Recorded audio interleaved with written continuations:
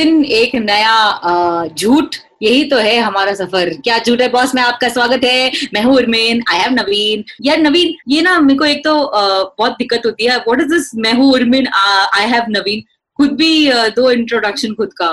यार उर्मिन, यार मेरी बिल्डिंग में लड़ाई हो रही है। ये कैसा इंट्रोडक्शन है यार?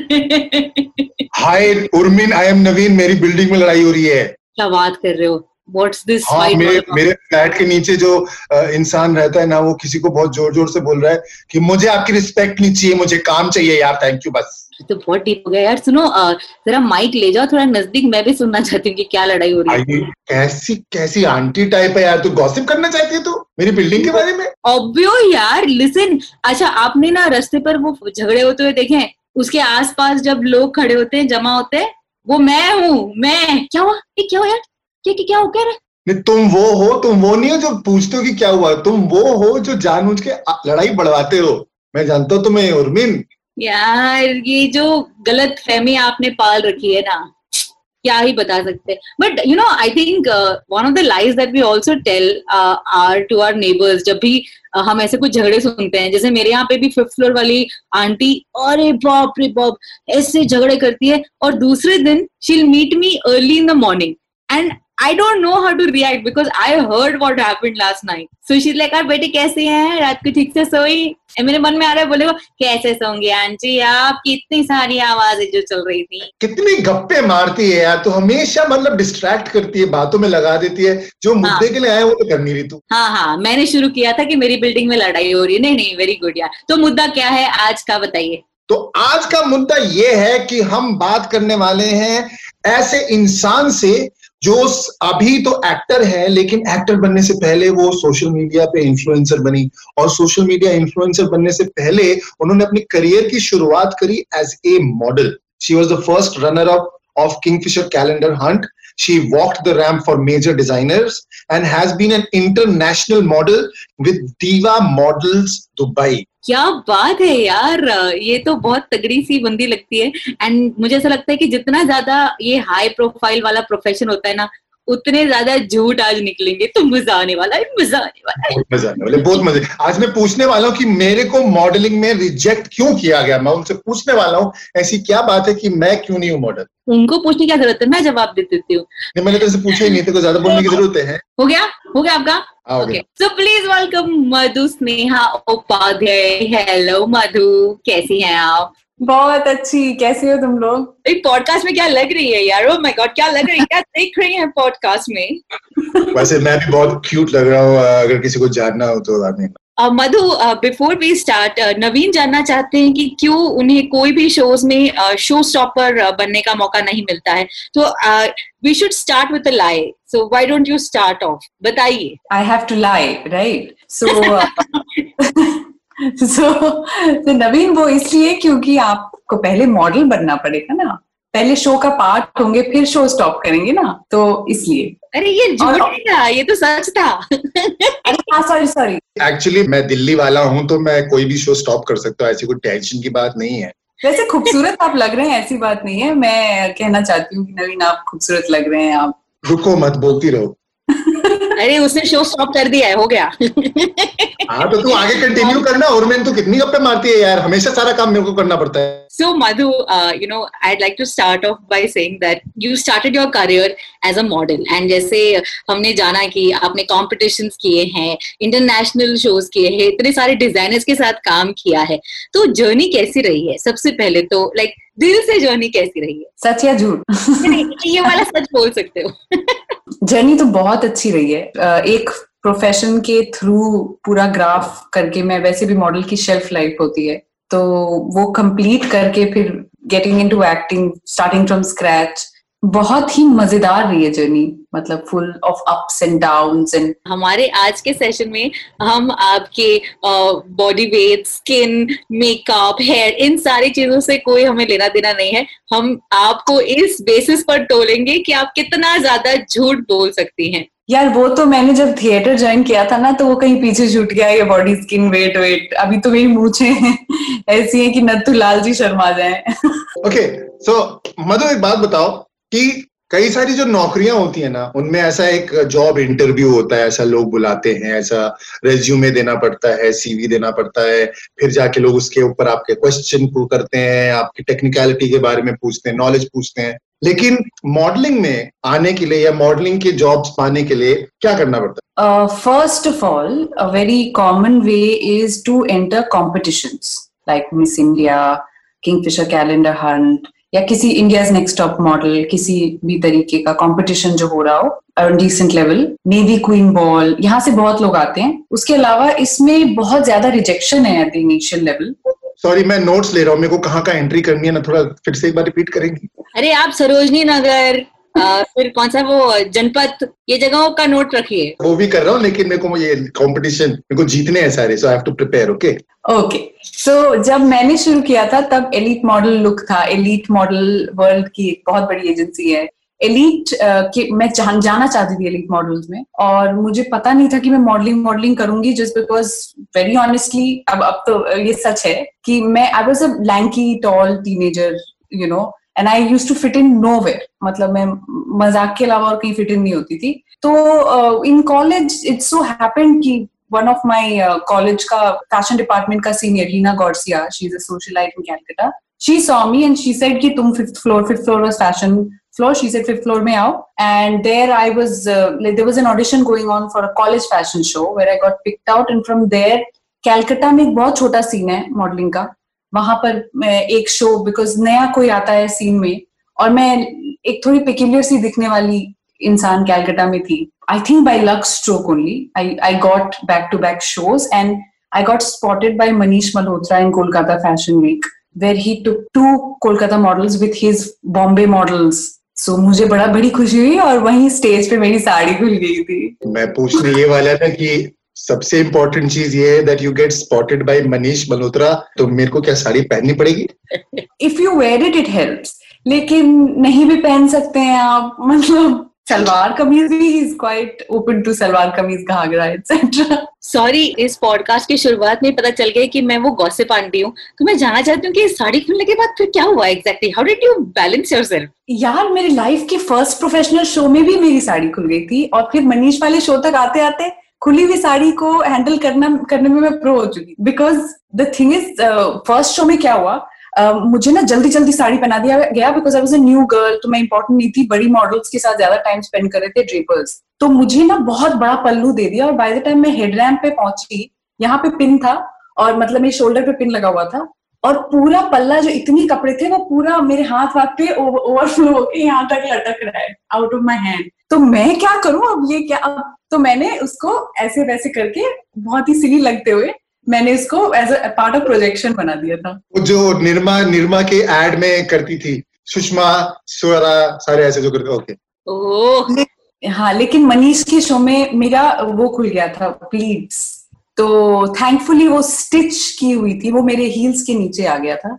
तो मैंने अपने कोर स्ट्रेंथ को और भगवान को साथ बहुत प्रार्थना करते हुए मैंने सांस रोक के जो वो वॉक बैक किया है, मैं ही जानती हूँ या मेरा भगवान जानता है कि कैसे वो लसरना शुरू हो गया था, वो जमीन पर आना. By the time I reach back, it was down and I just pulled it up and I put it back in my. हाँ, तो आपने शो के दौरान बिना शब्द इस्तेमाल किए, बिना कुछ कहे, बॉडी लैंग्वेज से और अपने कॉन्फिडेंस से पूरी जनता को झूठ बोल दिया. Of course. यार, ये तो आ गई है, तो बहुत एडवांस झूठी है यार ये.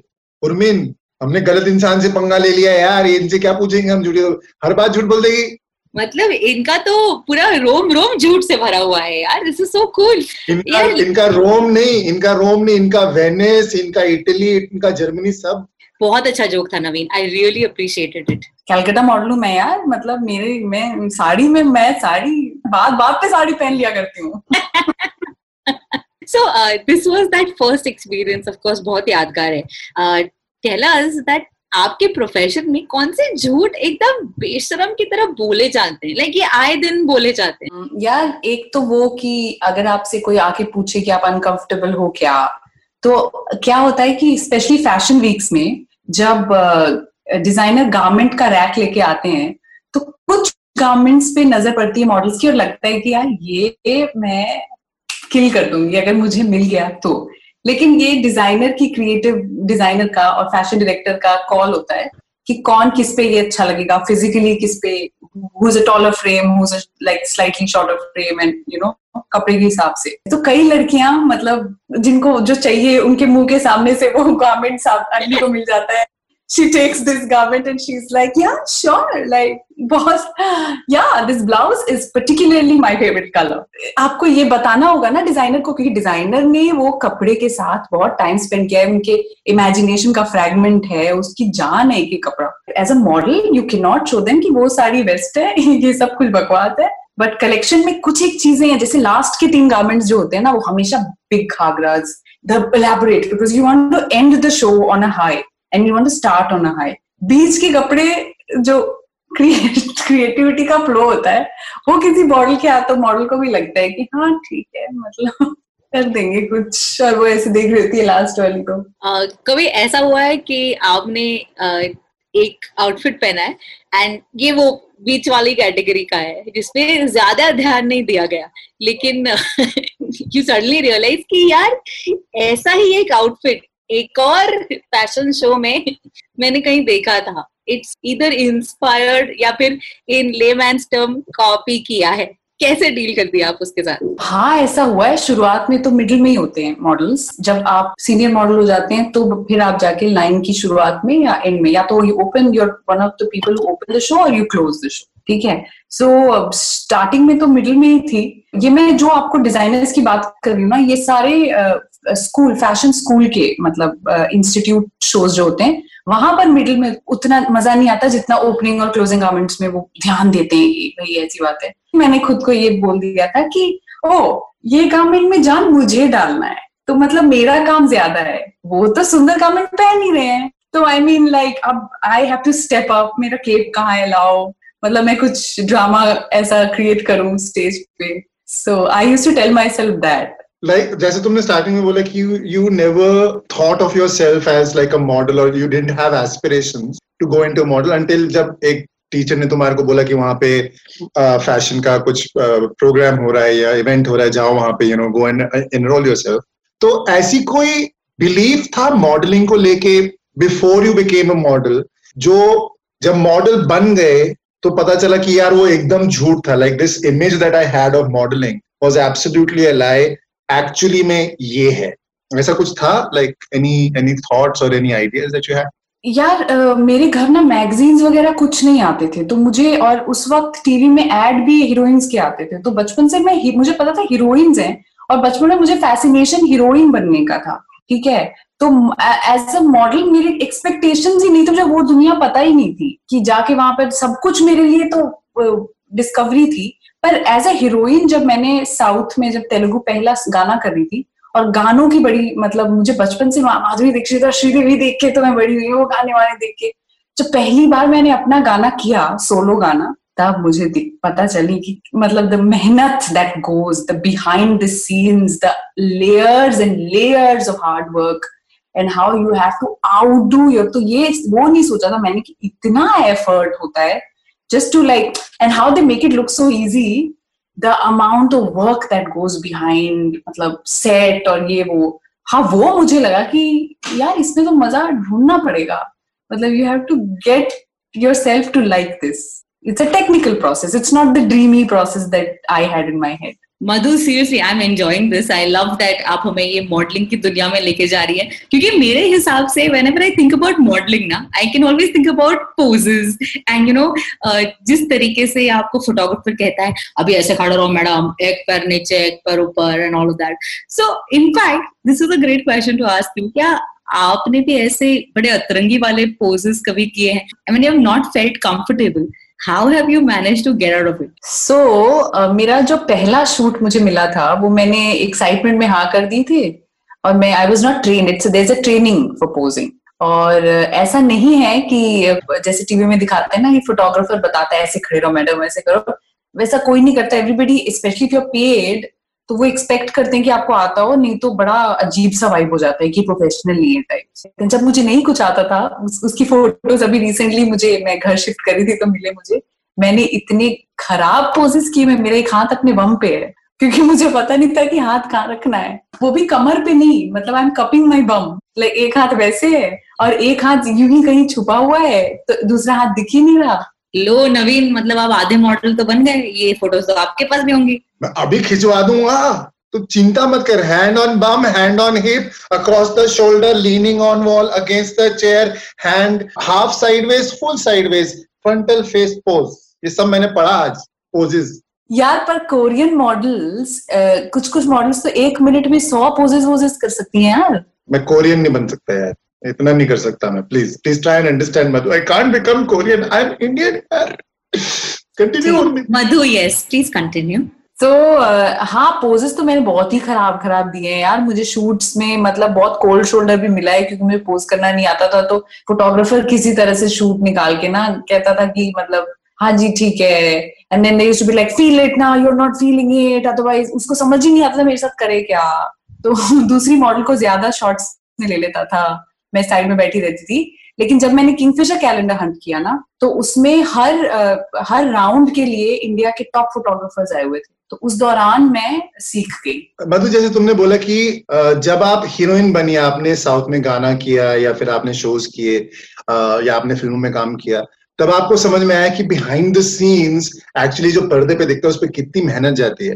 बट डिड आपका जो मॉडलिंग का करियर था, जो आपने मॉडलिंग में किया, did that in some way help you in understanding the aesthetics of filmmaking, या फिल्म के अंदर जो फीमेल एक्ट्रेसेस को करना पड़ता है, did that become a little easier for you, less uncomfortable for you? हाँ, इनफैक्ट बहुत कम, वैसे outsiders in the sense that normal people don't know कि modelling is one of the most disciplined profession, because उसमें competition और rejection बहुत ज्यादा है if you want to work with the best in the industry. चूंकि shelf life तो है ही। When I started modelling, I was a lanky teenager like I told you, तो इसलिए मैं शुरू की मुझे 2-3 साल तक बड़े एवी वाले शोज मिलते थे और मैं हमेशा सोचती थी कि मुझे अच्छे डिजाइनर्स क्यों नहीं ले रहे। एक बार स्ट्रोक ऑफ लक में मुझे मनीष मल्होत्रा ने ले लिया, उसके बाद मुझे काम ही नहीं मिलता था। Then I realised and I studied the other models and I realised lanky होने से नहीं होगा, you have to be muscular, you have to work out, you have to have a certain diet, your skin has to be top, everything has to be on point. So when I started working on that, तब जाके automatically मुझे काम मिलना शुरू हुआ. So discipline is something I really learned as a fashion model. दूसरी ये बात कि जब हम shows करते हैं तो हमारा fittings day एक होता है which is one day before the main show, and the second day is the show day. तो ये दोनों दिन completely dedicated होता है to the show, where we have a very very tight schedule overlooked by the backstage manager. तो वो हमारा जो discipline था, because we were getting paid and the designers were very big, like for example Manish के shows हो गए, सब्यसाची के shows हो गए, तो उसमें क्या था कि the discipline of even our timing to eat, our timing to like have leisure was like half an hour का window है, मतलब literally sort of like a military training वाली बात. ये बहुत कम लोग जानते हैं उस लेवल पे होता है. And just before the show we'd get like this much of a buffer, and models are so particular, they don't eat और drink anything before the show sometimes, some of them, just to make sure they're in the right head space and all, because कुछ लहंगे बहुत heavy होते हैं, they have quick changes, we sometimes you know some of the times you have to wear heels and go rehearse, so all of that. तो as an actress मैं जब set पे गई तो ये डिसिप्लिन मेरे बड़े काम आया, पहली बात तो. और दूसरा, having been on stage, this is also a stage of some kind where I have represented myself in some capacity. वो एक exposure तो दे ही देता है. तो and as a model, अगर print shoots भी मैंने किए हैं या ad shoots किए हैं तो उससे कैमरा एक्सपोजर थोड़ा बहुत था, तो उसको ले करके मैं आई. अब मैं कॉम्बिनेशन यहाँ का समझने लगी कि अच्छा इन स्किल सेट्स को किस तरह से इस्तेमाल करके मैं यहाँ पर कन्वे कर सकती हूँ इस जॉब को, तो वो वैसे काम है. Madhu, this is so much fun यार, और भी बातें करनी है आपसे, लेकिन फिलहाल we'll have to just keep it a suspense, क्योंकि अगले एपिसोड में मधु फिर से हमारे साथ जुड़ने वाली है, कुछ और राज हम जानने वाले हैं अबाउट हर industry. Till then, thank you so much guys for tuning in. This was क्या झूठे boss with Naveen and me, Urmin.